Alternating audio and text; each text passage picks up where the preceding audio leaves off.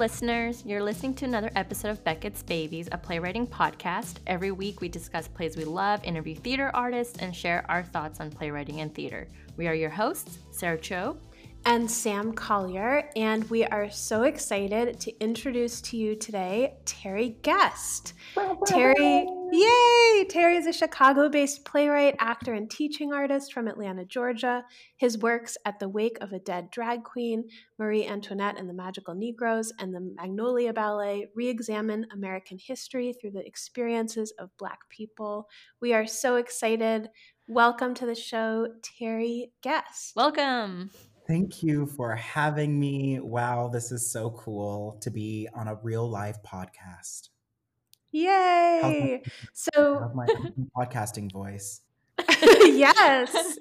It's beautiful. So we like to start off with talking about early memories. So what's your earliest memory and what was your life like before theater? Ooh, okay. So my earliest memory is watching The Bodyguard, the Whitney Houston and Kevin Costner movie. Oh, yes. Yeah. And I remember watching it and watching specifically the end where Whitney Houston is singing I Will Always Love You. And it's a close-up on her just fucking gorgeous face. And I remember thinking, I don't know how and I don't know when, but I know that one day I'm going to be this beautiful. Yes. And I have been striving for that ever since. But yeah, that's my earliest memory. And funny enough, I mean, in some ways that is theater. I mean, in that particular movie, she was performing on a stage. And I think that in my mind that implanted this fantasy about performing in general. But theater in the traditional sense, I'll go back to the very beginning. Okay. So I saw the Nutcracker in like fourth grade, and I thought that it was boring. And then I saw the Magic Flute in maybe fifth or sixth grade, and I was amazed by that, just like the sets and, you know. And so in ninth grade, there was a class called musical theater, and I thought musical theater was opera. I thought it was like but I saw the Magic Flute.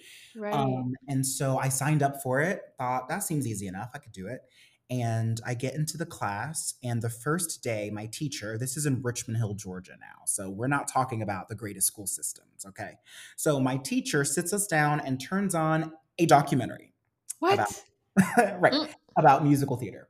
But in that documentary, I was blown away because I didn't even know that any of this existed. I like learned about Wicked and Phantom of the Opera and Cats and Hello Dolly, you know, in literally the same afternoon. And I was just like, this is it. This is the way to channel that Whitney Houston dream of being beautiful on a stage into something that felt possible. And I've been on the theater train since. And did you get to perform at all in that class? I did. We did a musical theater review, and we did Seussical, the musical. So the musical theater review was first, and that was my first time ever actually like being on a stage by myself. I didn't have any solos, but I did have some incredible stage crosses. And then in Seussical, I was a Wickersham brother. There is someone out there listening to this who's like, yeah, I know, that's speaking to me. I was a Wickersham brother, and I just loved it. I mean, I was a sort of shy child, and my family life was complex. And my mother, who I was really close to, she was in the army, and this was in the early 2000s. So she was going back and forth to Iraq, as was my stepdad. And I didn't realize this at the time, but I think they were both going through some PTSD. And so my household was just really fraught as a kid. And theater was a place where people applauded for me and told me that I was desirable and told me that I was talented. And I think it's the first 10 years of me working in the theater was just trying to chase that validation. And to be frank, I'm just now figuring out, like, okay, what's the other side of it? What does theater have to offer me outside of this kind of um, desperate and honestly egotistical validation? Mm. Yeah, well, I think a lot of people get into theater for those same reasons. Yeah. How did y'all get into theater? I know this is I know this is an interview and all, but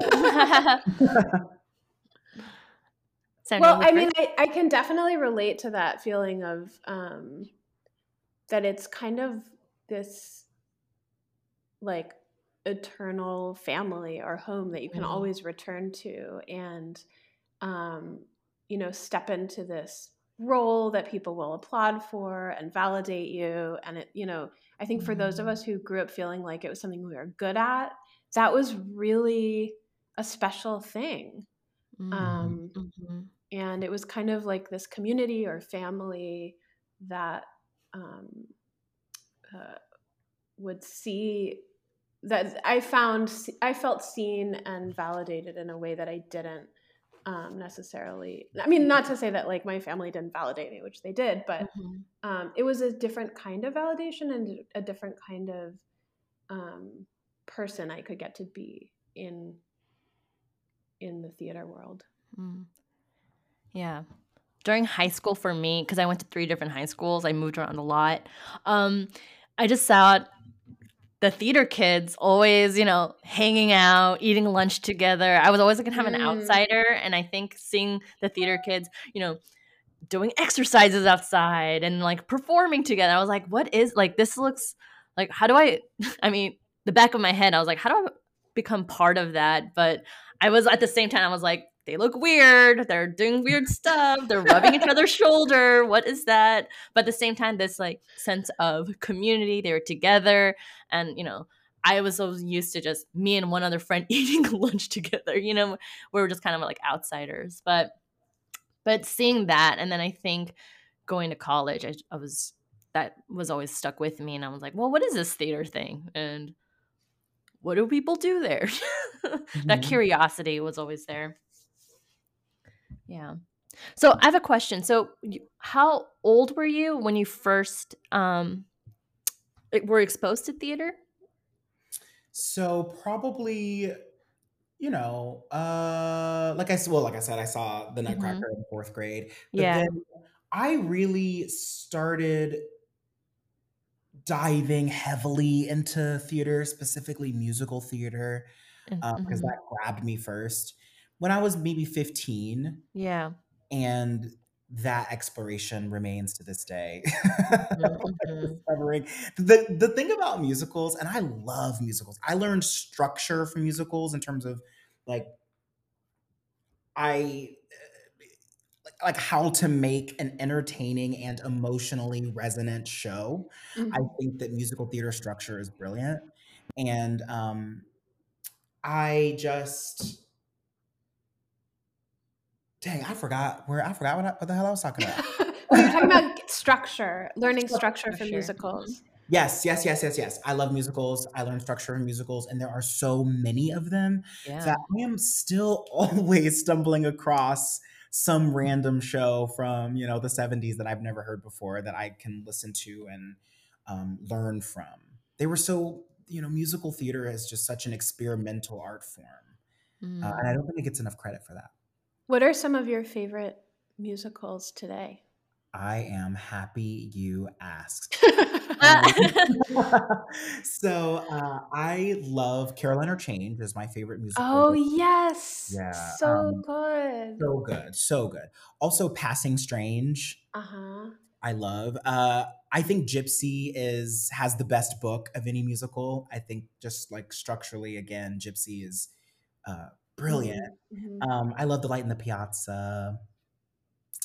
I love fun, silly, stupid musicals too. Like, I still think Avenue Q holds up. I just moved and I was listening to a lot of Avenue Q. It felt really like I was feeling that like, oh, remember when I was in college? Wasn't that confusing? Yeah. Yeah. It's such a early adulthood musical. And I feel like there was a moment maybe a year ago or maybe longer. I don't know. I've lost all sense of time with the pandemic, but where people kind of fell out of love with Avenue Q and they were, Yeah. just pointing out the really problematic things in it. And it was kind of like a way of distancing themselves from that awkwardness of early adulthood, I think. Of like, you grow up a little bit and you're like, oh, I can't love the things I loved when I was that age anymore. Absolutely. I think that is so, so poignant. And Avenue Q, yes, there are certainly problematic aspects to it, but I will say this much. It still works, okay? It's like it Yeah, is I still agree. funny. And If You Were Gay is just a really beautiful, touching song. Oh, always and It's like, forever. Like, it's just kind of, yeah, it just feels like a very kind of young musical, maybe. But maybe that's just because I was young when I discovered it. yeah. It's hard to know. um, So, tell us a little bit about your show At the Wake of a Dead Drag Queen. It's such a beautiful play, and I'd love to know how it came to be. um, so At the Wake of a Dead Drag Queen is about my family. It is about my uncle Anthony, who was a black gay drag queen, and he died of AIDS when I was 15. And I've told the story a million times, but when he first told me that he was sick, he also told me in the same conversation that he was gay. And I already Wow. knew that he Wow. was gay because, there are rumors. My cousins would be like, "Wah, wah, wah, wah, wah," Anthony wears dresses, whatever. But, for a 15-year-old kid who was not out yet to my family or really to myself, and I grew up very religiously. So it was really impactful to have the only queer influence in my life tell me that they are both queer and dying of AIDS at the same time. Mm-hmm. And he died shortly after that, like a few months later. But before he died, I asked if he thought he was going to go to hell because he was gay. And he said yes. Wow. And that just really, really stuck with me. And I knew then that there was more to explore there. I didn't know how. Mm. Of course, at the time, I thought, well, I will write a musical because that's what I knew of theater. And I tried, and it just never really worked. And every couple of years, I would just sit down and be like, I'm going to write this play. I even had the title, y'all. I knew it. I was like, this is going to be bomb whenever I can actually get this shit written, right? So every couple of years, I would sit down and write a few pages, and nothing really stuck. And then I moved to Chicago, and it was cold, and Adele had just released 25, and I was sad, and I Mm. just wrote it. It just Yeah. it It was just time. happened. Yeah. Mm. Um, And was no, he so in the story you wrote, Anthony is I think 23 yeah. when he dies. Is that how old your uncle was? No, no, no, no, no. My Okay. uncle was like 34 or 35 when he died. Okay. But I aged the character down so that I could play it. Oh Oh, that yeah. makes Hmm. sense. Yeah. Yeah. Yeah. And I mean, there's a lot in, this, like many of my plays, is a situation of the play is truthful but not factual. Mm. That's So, beautiful. Yeah, I love yeah. that. So there's a lot in the play that is not factual, but it is 100% true, I think. Can you explain that a little bit further, what you mean by that? Yeah, absolutely. So I write mostly history plays. In some way, every play that I've written has a activist purpose of recontextualizing some of these really complicated historic moments in American history for audiences today to be able to like digest them and get some nutrition out of them. out of the history, and we just have such a terrible relationship with history and with teaching our history here in this country. And I worked at the Atlanta History Center for a few years, so I really got to see, and I was in the education department, so I really got to see how we are teaching children this history, and so much of it is wrong. And so much of it, of course, factually is wrong, but also just the import of history is not explained accurately. Like, we are taught in school that what is important about history is knowing that the Civil War ended in 1865. And that's Right. that's not important at all. Like, Right. that's why we're here in this. That's why we're here now, because that's what we are learning in school. We're learning about when battles are and the names of generals, and that's not what's important. Is the emotional history, the emotional chronologicalness. That's not a word, but you know what it is.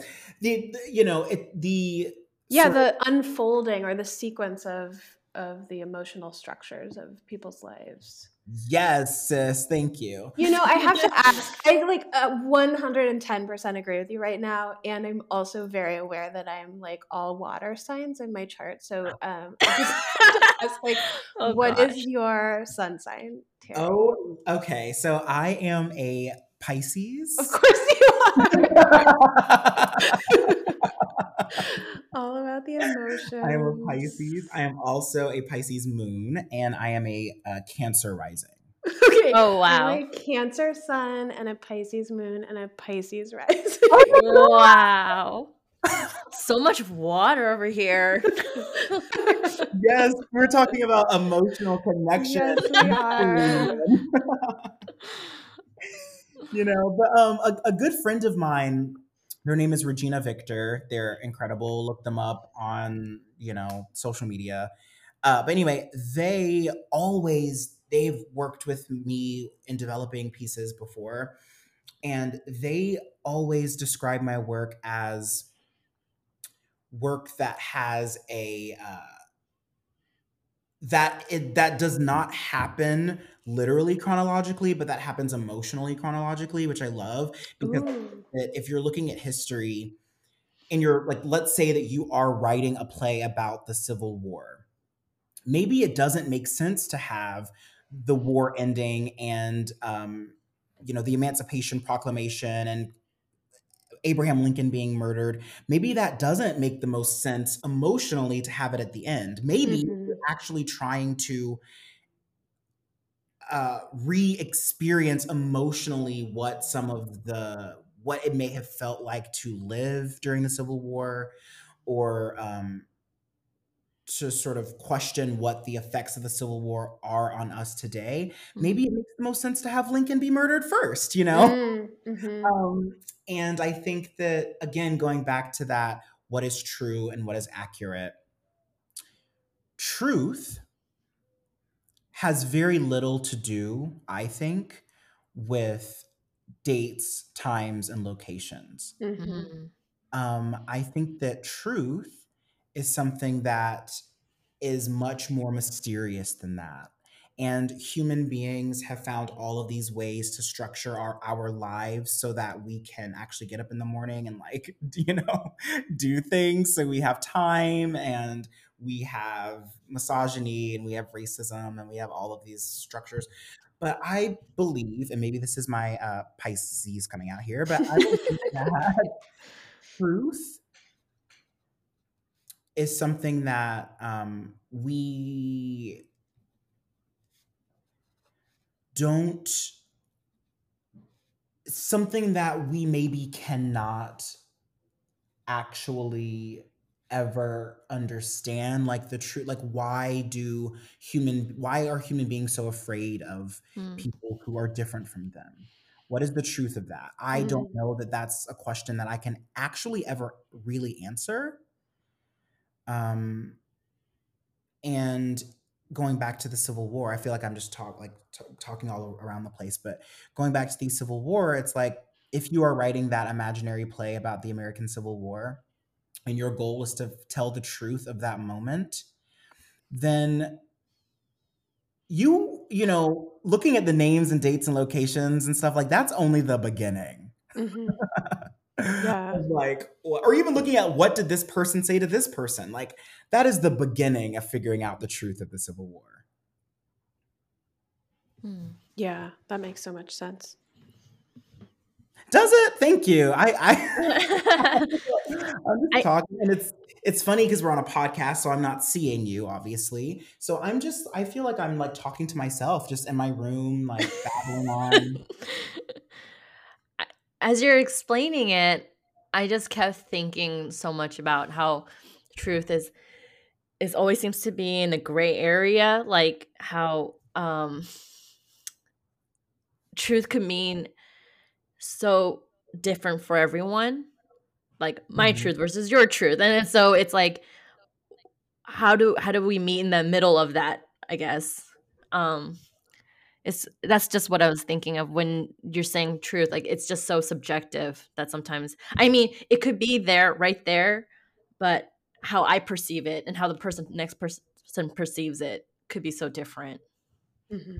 Exactly. And like something that I really like to do in my plays when I'm talking about history is put two different ideas of truth up against one another and take the pressure off of myself to take that extra step to synthesize the information for the audience, And like, what happens if you just place this person's truth next to this person's truth and say, audience, now add your part to it. I mean, well, right, because I think our job as storytellers is to explore those emotional experiences at a much deeper level than just facts. And so if we're engaging with history, how do we recreate those lives for people, who are so far removed from that lived experience? And it's a big task, and I agree with you. It's just so much bigger than dates and figures. So to tie it around musical, like, I'm so curious then, with this, this idea that you shared with us, like, how do you feel like musicals kind of make it accessible or, I guess, digestible? The way I think about comedy is kind of like that, where you could start presenting that truth and through laughter. But like, in the same way, how do you feel like musical could function like that? Oh, I mean, talk about that, like, emotional an emotional timeline versus a literal timeline, right? I mean, musicals are all emotion. And that's why I say this and I mean it. I think every musical is brilliant. Everyone. Oh, I love that. Even musicals that I listen to that I'm like, this is shit. There is usually a moment where emotionally they stumble upon some kind of truth where it's, even if I can't express and vote in words, because as you'll notice during this podcast, I'm sure speaking like words is not my strongest form of communication, which is funny because I'm a playwright. But there are moments when you might just hear an overture or someone singing a love song and they're just holding the note just right, it falls at the right moment. And those moments where the music and the performer, the way that their voice sounds, the way that what they're giving to the piece, and also the drama, the structure, where the song falls in the show, where like all of that works together so perfectly. And I am convinced that there is not another art form that can make you feel the way that you feel when that happens.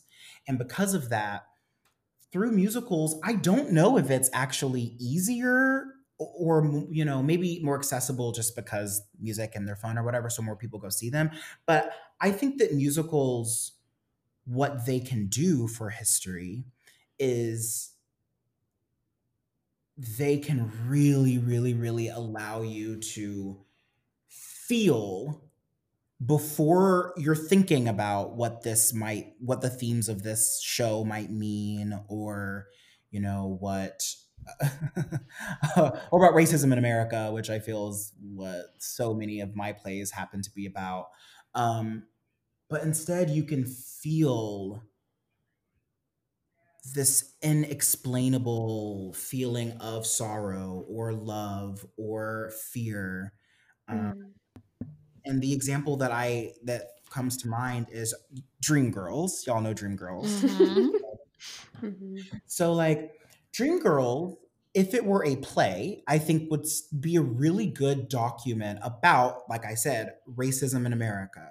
It would be a really good document about the music industry in the 1960s through 70s, right? It would be a really great document about Black people and the art that Black people make.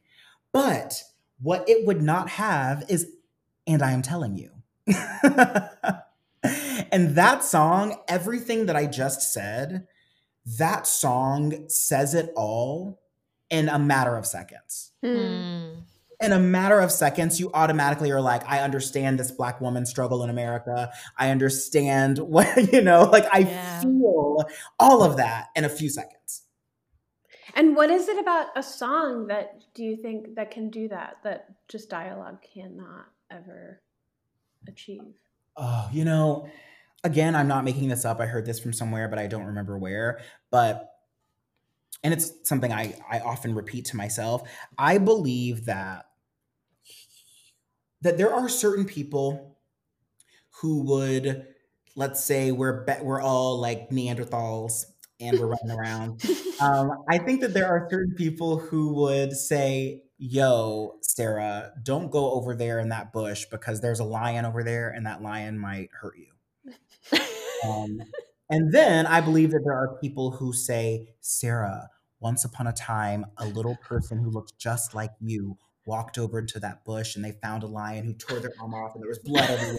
And your mom cried for days, And so I think that story is more effective in terms of getting people to not go over into the bush than, if you just said, by the way, there's a lion over there and it might hurt you, right? So I believe that I am naturally the kind of person who would tell a story to get my point across. I think that music is even a step further than that. And I'm not a musician. I wish that I were. But I think that music is this, like, if you want to tell someone to not go over there into the bush, whereas I would say, once upon a time, here's a story. Somehow, there are people out there who can literally pull notes from the gods and somehow put them into their body and magically make them like into this really potent storytelling tool. Say that 5 times fast. And, I know that didn't really answer your question because I don't have an answer for it. It's mystical to me. I don't know how music does it, but I do think that there are people who have just been given this incredible gift to tell stories in this, what to me is just like absolutely magical and unbelievable way. I think you said a lot, because what you're saying is that song or the music, it's all that storytelling and emotion evokes emotion, and the way time passes differently, like all through that song, through music, is there's a lot of like precision, and it's concise, and it's in that short span of time we could get so much information. And I think that is, I mean, I am the type of person I was like, musicals, it's not my thing, but when I like sit through one, it's like it's such a magical experience. Like I just most recent one before the pandemic I saw was the Temptations, the musical, and that was like it was like a 40-year journey or something, and I was like, I can't believe I just sat through like like a time machine that I just like went through this time capsule and followed this band. So I I think I understand what you're trying to say. Yeah, and you know, even with musicals like The Temptations, right, which those kinds of shows definitely fall into the hyper capitalistic, how can we get Terry's Mm-hmm. grandmother to want to see this show? Uh-huh. And it works, right? But still, like, even though it's not a Carolina change, which I can't even listen to that sometimes. It's just too intense, too emotionally potent. But even if it's not a Carolina change, there are still moments where it just like the dancing, the drama, the music, the singers, it just works still. And I would rather see a bad musical than see a bad play any day. Oh yeah, me too. Any Why is day. that? I mean, I've never thought about it that way before, but yeah, because there's something like I think there's something about if you're gonna go and make a musical, it's because you really I don't know, like even as you're saying the ultra consumerist capitalistic musicals, like they still have to have something genuine in there. Mhm. Can't like you can't lie in a musical. Whereas I feel like you can present like a really false worldview in a play much easier, maybe. Totally. I agree with that. I Yeah. also think like American musical theater comes out of a tradition of like vaudeville and jazz and you know, we're not talking about the most highly educated or highly privileged people, right? Mm. And a lot of immigrant people in New York City built Broadway, you know, like what it is today. And so I think that in musicals, there is, for me at least, there's just less of an expectation to be haughty. Mm-hmm.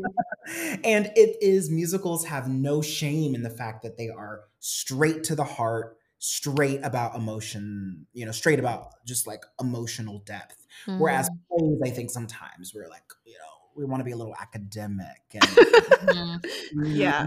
we've all read Brecht's theory, you know, after all. So Yeah. I mean, I feel like in play, it just takes a while to get there. You're like, you're yeah. setting up and you're like getting to know everybody. And then you're like, towards the end, you're like, so this is what it was all about. So it just Mhm. takes a while to get there. Whereas musicals, or it's just, there's so much stake in the beginning of just like big, you know, you have a big number usually at the top of the show. So to get you engaged and just get right you into the story. Yes. And I try to write, you know, I said that I learned story structure from musicals. I really did. And I think I felt story structure in my body before I studied it, you know? And so I was writing plays. I didn't graduate college. So I didn't go to grad school or anything like that.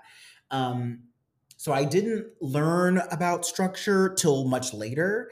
And I just felt like you were saying there's that big opening number that tells you who the main characters are usually, or at least it tells you what the world is that you're going to be stepping into. And then right after the opening number, there's usually that I want song. Bam. Yeah. Right out. What does the character want? It tells you right from the gate, you know, and then you usually get an inciting incident song next, you know, and it's like, I try to write my plays that way too. I try to have some big world shattering opening that says to the audience, this is the kind of, these are some of the rules of this new world that you're going to be in. And I try to get that, what does the character want, right out of the way, try to get that inciting incident right out of the way, and we're on. And then even like the midpoint, you want to have your defying gravity before intermission. So the feeling of a midpoint change, I got from musical theater. It's, I think, Yeah, a that's very really cool. effective way of teaching. So, and you are also an actor and performer. So how, in addition to shaping the way you think about structure, How has that influenced your writing? Oh,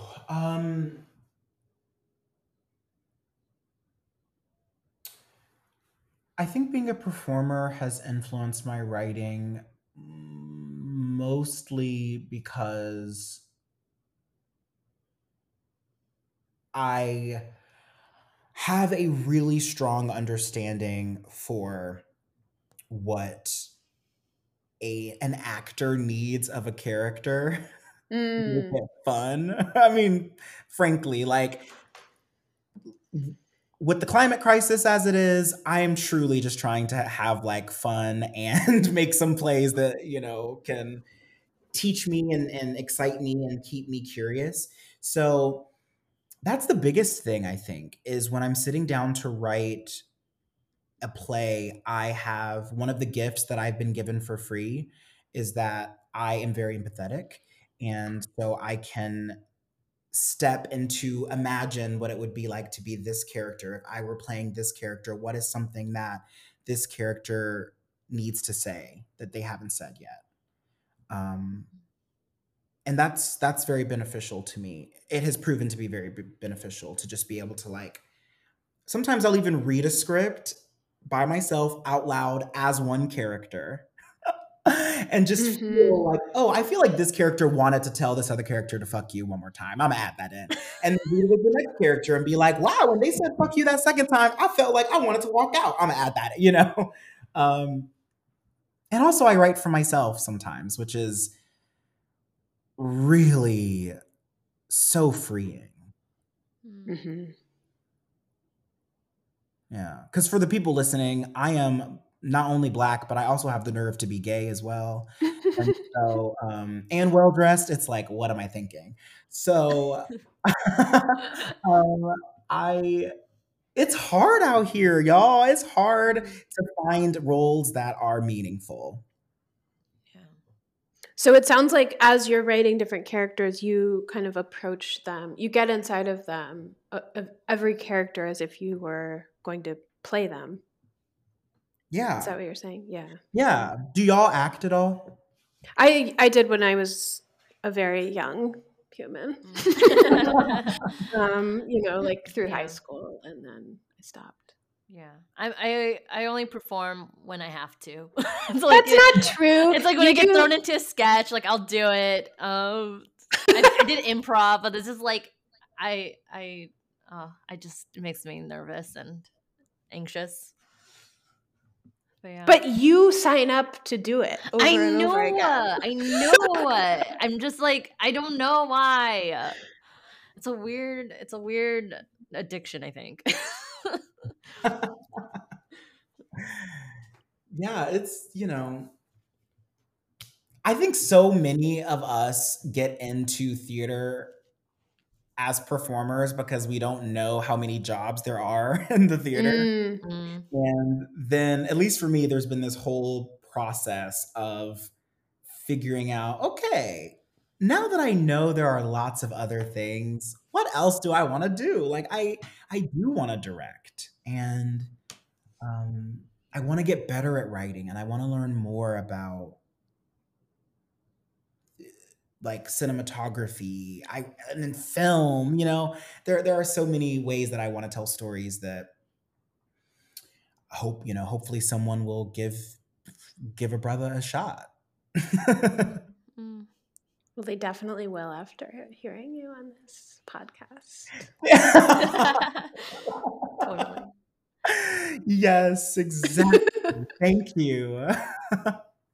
Why Beckett's Babies? Y'all love Beckett, I assume. Oh my gosh, we had like a list of 20 titles, and when we were first coming up with this, and I think we were reading a lot of Beckett because we're in grad school.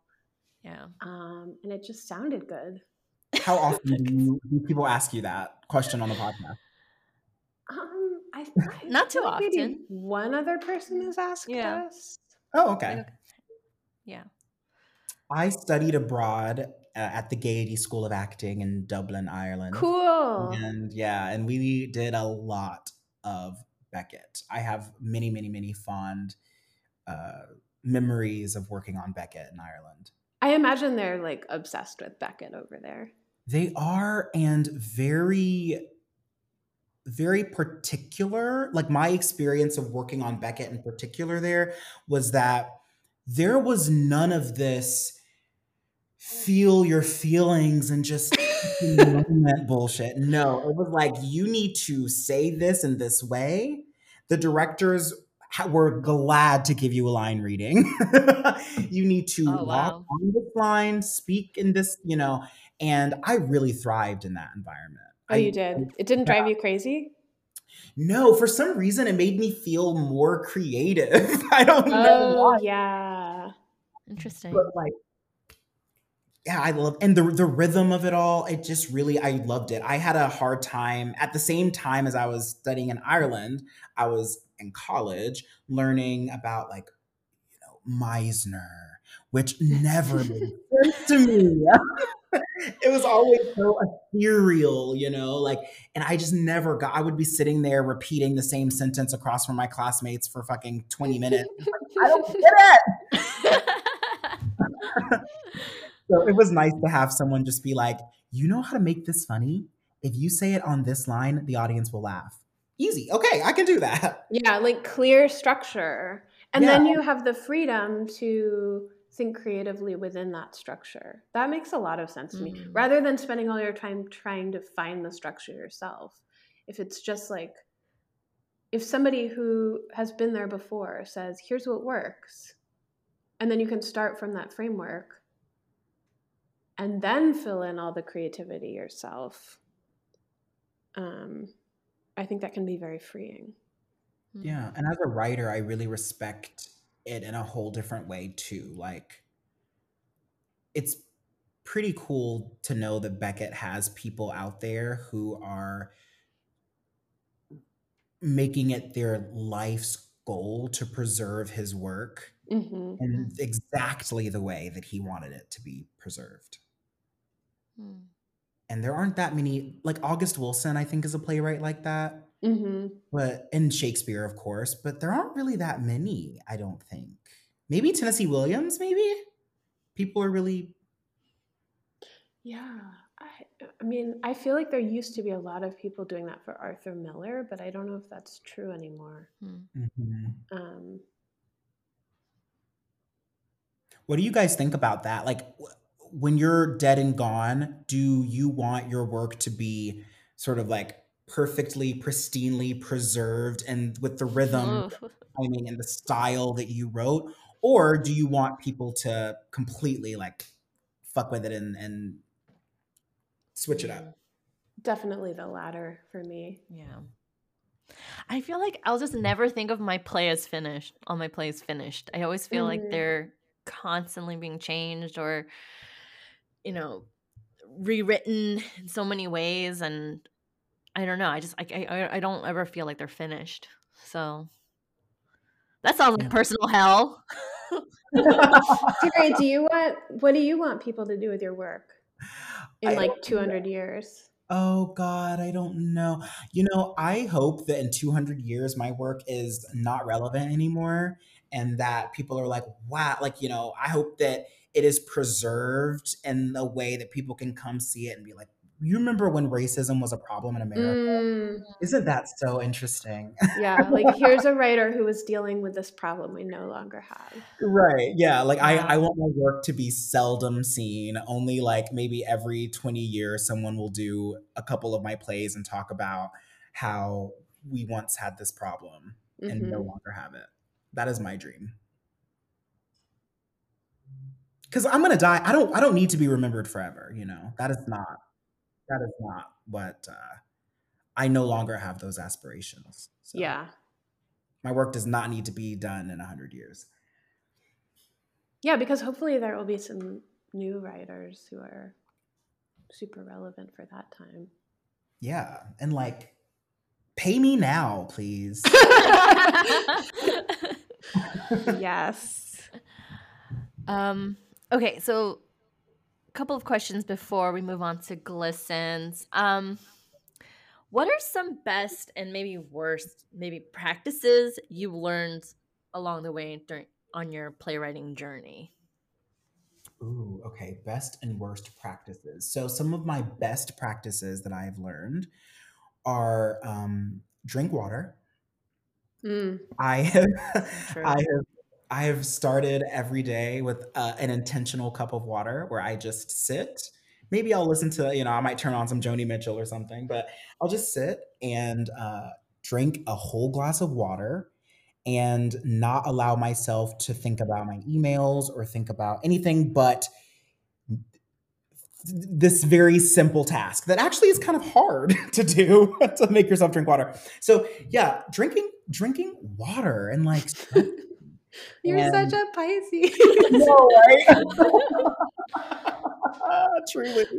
But yeah, like drinking water and stretching and reminding yourself that you are a writer by profession. And so that means we're talking money, we're talking capitalism, we're talking emails, we're talking stress, but you're also a storyteller Mm, by gift, by like right. And what that means is keeping yourself healthy and creative and empathetic and sensitive. So that I also love input output because I easily get overwhelmed by emails, if you can't tell, since I've mentioned it like 8 times. And I love to say, all right, I have a list of movies that I want to watch, and I will just make sure that I watch one a week. Like, watch some old movies. Watch mm. some, if you've heard of this movie that, Casablanca, just for an example, like I had never seen it. I, of course, have heard of it. And one day I just said, why not? Let me just watch Watch this it. movie. Why not? And Mm-hmm. did I love it? Not necessarily, no.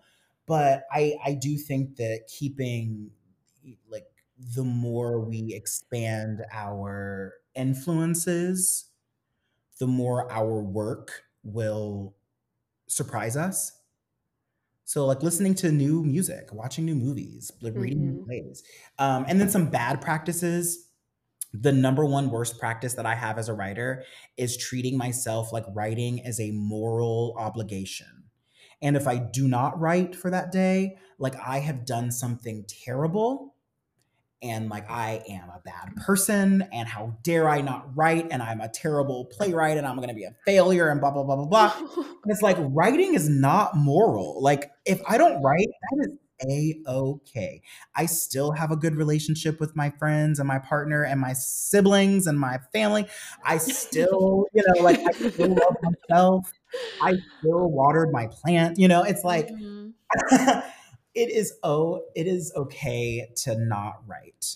Yeah. And I'm still Yeah. a storyteller, even if I choose or some days I feel like I didn't choose not to write. Some days I'm like I'm gonna write all day until midnight. I'm like, okay, I guess I'm not. Um, but yeah, it's just it's not helpful to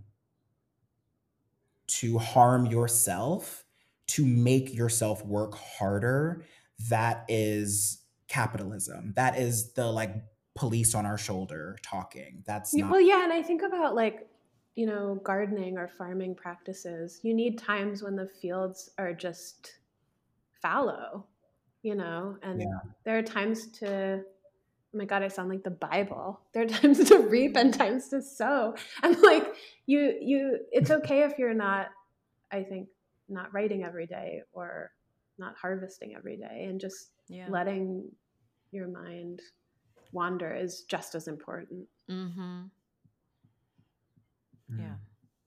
Mm. Um, And I have been very seduced in the past by this like grind culture, especially on social media, especially with artists and writers.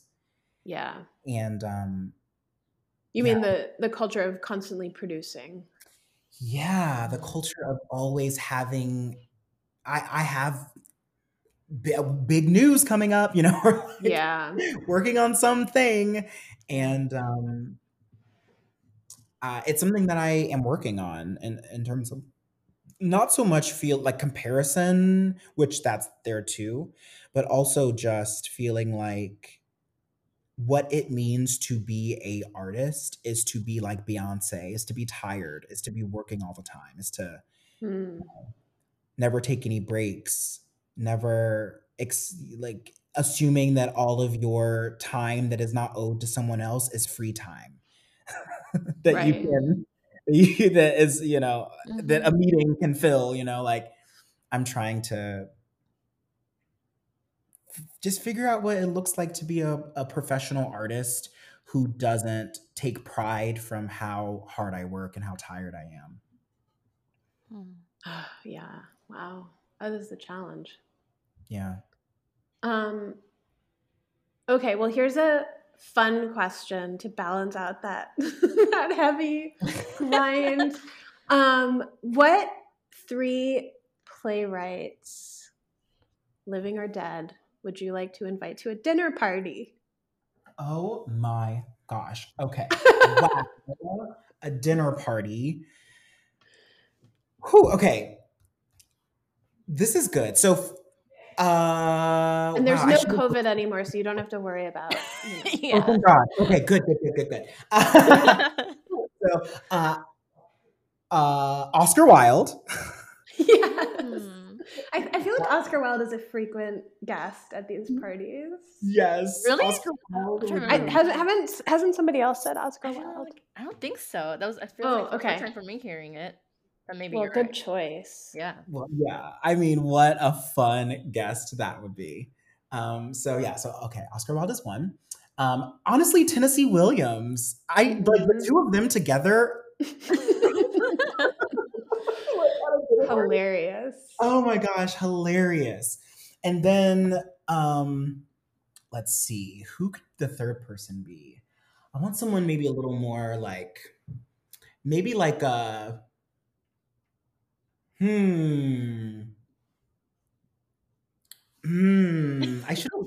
This is so. This is the hardest question that I will answer this week. Um, and no matter who I say, I'm instantly going to regret it and be like, I can't believe I missed this person. Stephen Sondheim. Yes. Oh my God. Such a good combination. That I think they would fight. I think the three of I don't know if they would get along, but I want to be there. But you would enjoy it, Yes. fighting. Yeah. What And would Tennessee you Williams will serve for dinner? yeah, I think like maybe Tennessee and I will both tag team in the kitchen and like while Oscar and Sondheim are bickering in the living room, and we'll make like fried chicken and some like southern, some mint juleps or something. Yes. Yeah. Amazing. Wow, that would be a fun. And by the way, Sondheim now. Okay, I want him in his 90s. Okay, I want him peak crabbiness. I mean, I have to say, maybe you should just write this as a musical, this party. You know what I mean? I'll have to wait till he dies because I think he. You can write it now and then just not show it to anybody for Yeah. a couple of years. Okay. All right. I have one more question now because sorry to this was a fun question. Now I'm going back to the heavy stuff. No, it's not that heavy, but I was just talking to you, I was like made me want to know or be curious about if you could talk to your younger self, the young Terry who first got introduced to musical, like what advice would you give to that Terry from what you know now? Ooh, wow. And this is supposed to be not the heavy question. Wow. What a profound. It's one of those questions that like you hear asked all the time, but it's truly a profound question. Thank you for asking. I think that I would tell younger Terry, who's just discovered musical theater, that that there will come a time when I will see myself represented on stage and in movies. And so I don't need to waste time melding and shape shifting and trying to fit myself into this mold that I will never fit. And I spent so many years as an actor, as a writer, trying to suit white people to prove to my white professors that I was good enough to cast me in a show, to prove to white artistic directors that my show is going to be something that their white season subscribers are going to dig. And I just wish that I knew that being fully myself was actually the key, and that there was going to come a time when being me was very fashionable. And in fact, even white people were going to be trying to be me. You know? Yeah. So, yeah. How do you think your younger self would have heard that or responded to that? I mean, I think what could that have done for you to hear that? I think the first thing my younger self would have said is, "I'm not gay." And then after we have that conversation, so cute. What do you mean? What do you mean gay? I'm not gay, bro. So I think that would have opened up so much. I think I would have not wasted time, and I think I would have really taken some risks that I did not take. Like I went to a primarily white institution called Kennesaw State University. If you're out there listening from KSU, bitch. Anyway, I went to KSU, and it was a really traumatic experience. And I think that if I would have known that, I would have skipped it altogether. I would have gone to another school. I would have gone maybe to a conservatory, or maybe not at all, or I would have looked to other queer Black people for advisement and not my, like, straight white professors. Yeah, I really feel for all the people out there who are in those traumatic processes and experiences right now.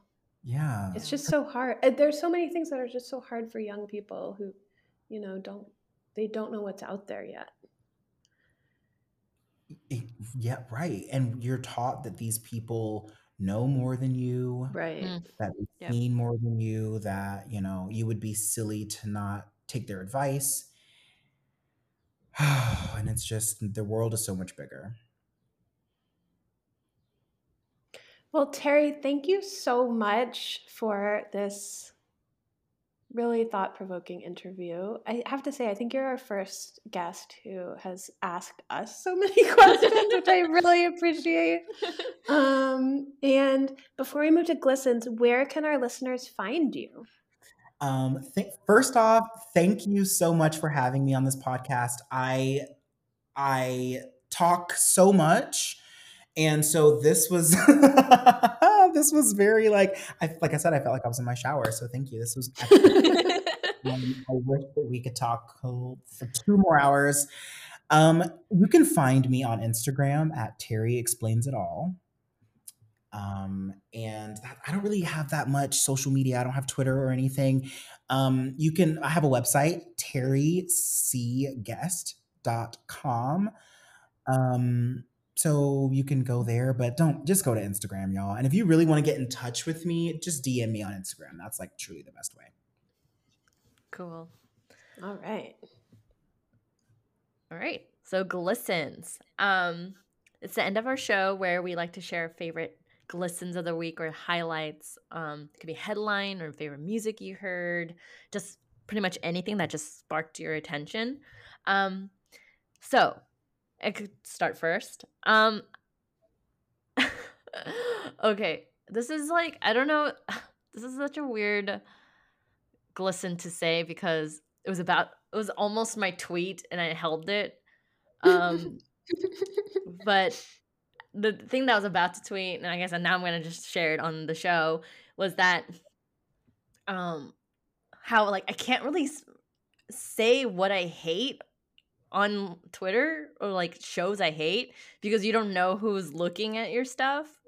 Because like the person that might want to hire you or the next person that wants to say something. So the tweet I was about to tweet was like, there's this one show that I really hate, but I can't say it because I don't know who's going to read this and then cancel me or whatever. So I don't know. You think, I mean, you should still be able to share your opinions. I know. But I find myself just like stopping. I'm always constantly stopping, and I have so many drafts so many drafts of tweets. But yeah, they're all living in there. But yeah, that's just like something that came to my mind this week. I was like, why am I constantly just pausing and then like, you know what, I'm not gonna do that, and then forget about it. But then yeah, but maybe it's also though, maybe Twitter is, I mean, I'm not on Twitter, as you know, and I just feel that social media creates that desire within us to say those things, and also then creates that fear of saying the things. And like that's what it's designed to do, right? It's designed to provoke. And so, I mean, once I got a Facebook, I found that I no longer had this desire to like argue with strangers about politics. And, you know, like that desire just went away. And I realized that Facebook was creating that desire within me to be I mean, not that I'm not argumentative, but y'all should do an entire episode, if you haven't already, on how social media affects writers. Yeah. I think about that all the time. Yeah. Well, Sarah, you can tell us what you hate. It's a safe space. Let's see. Well, like I think what sparked that tweet was like I watched Tenet, which is a Christopher Nolan movie, and I was like, this is so bad. Like I was like, it was both stressful and boring. Like that's the worst emotions to go through. It was like stressful and boring at the same time. So yeah, I was like watched it and I was like, man, I don't like this. But I appreciated what he was trying to do though, because of like the special effects were really cool. But then just everything else, I was like, this is just stressful and boring, and I couldn't engage at all. And then I was about to tweet that. I was like, this is so stressful and boring. But yeah. All right, who's next? I can go next. My lesson, I got to spend some time this past week with my dad's cousin, who I have, I don't know that well, but my dad was visiting and my sister, and then she came to meet up with us for a day. And I was just thinking about how cool it is to spend time with family members who are like just a little bit further removed than the family members I'm used to spending time with.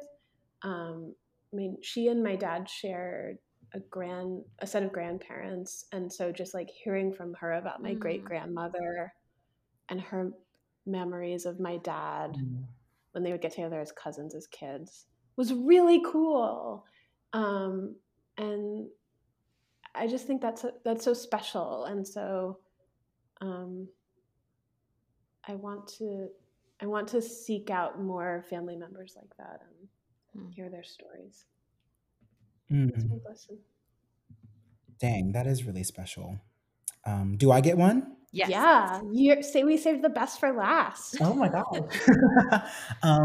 My glisten is so Nicki Minaj released her mixtape, which is called Beam Me Up, Scotty. It came out 12 years ago, and she released it for streaming finally. And let me tell you, I had been listening to this mixtape on YouTube for 12 years. So I am very excited to have it actually stream. And I've been listening to it a lot, and it's taking me back to the like late high school, early college years. And I wish that I had some of that frivolity back. It's such a silly album. It's such a, it's all about just getting money and having sex with lots of people. And I think that even though I was neither getting money nor having sex with lots of people at that time in my life, like it just all seemed so simple and fun. Wait, did you say that was her first album? Yeah, it's her mixtape. So it's before her like official first album. Yeah. 12 years ago. Yeah. Wow. Yeah. I tell you, time flies. Yeah. I think someone said that once.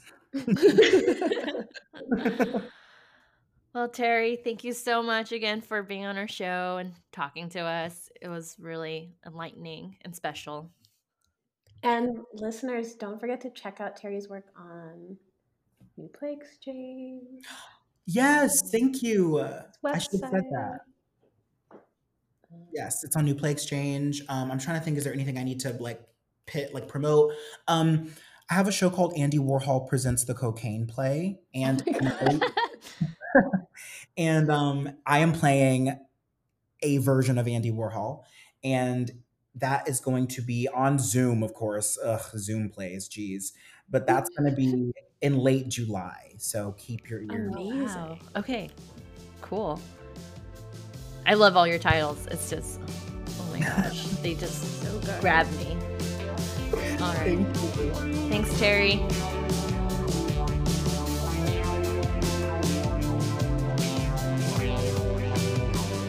Thanks for tuning in to another episode of Beckett's Babies. If you enjoyed what you heard or learned a thing or two about playwriting, be sure to like, subscribe, and share the podcast with your friends. And if you'd like to reach out and share with us your thoughts on playwriting and theater, or maybe be a guest on the show, be sure to visit our website at www.beckettsbabies.com. That's www.beckettsbabies.com, and you can contact us there. Thanks for listening.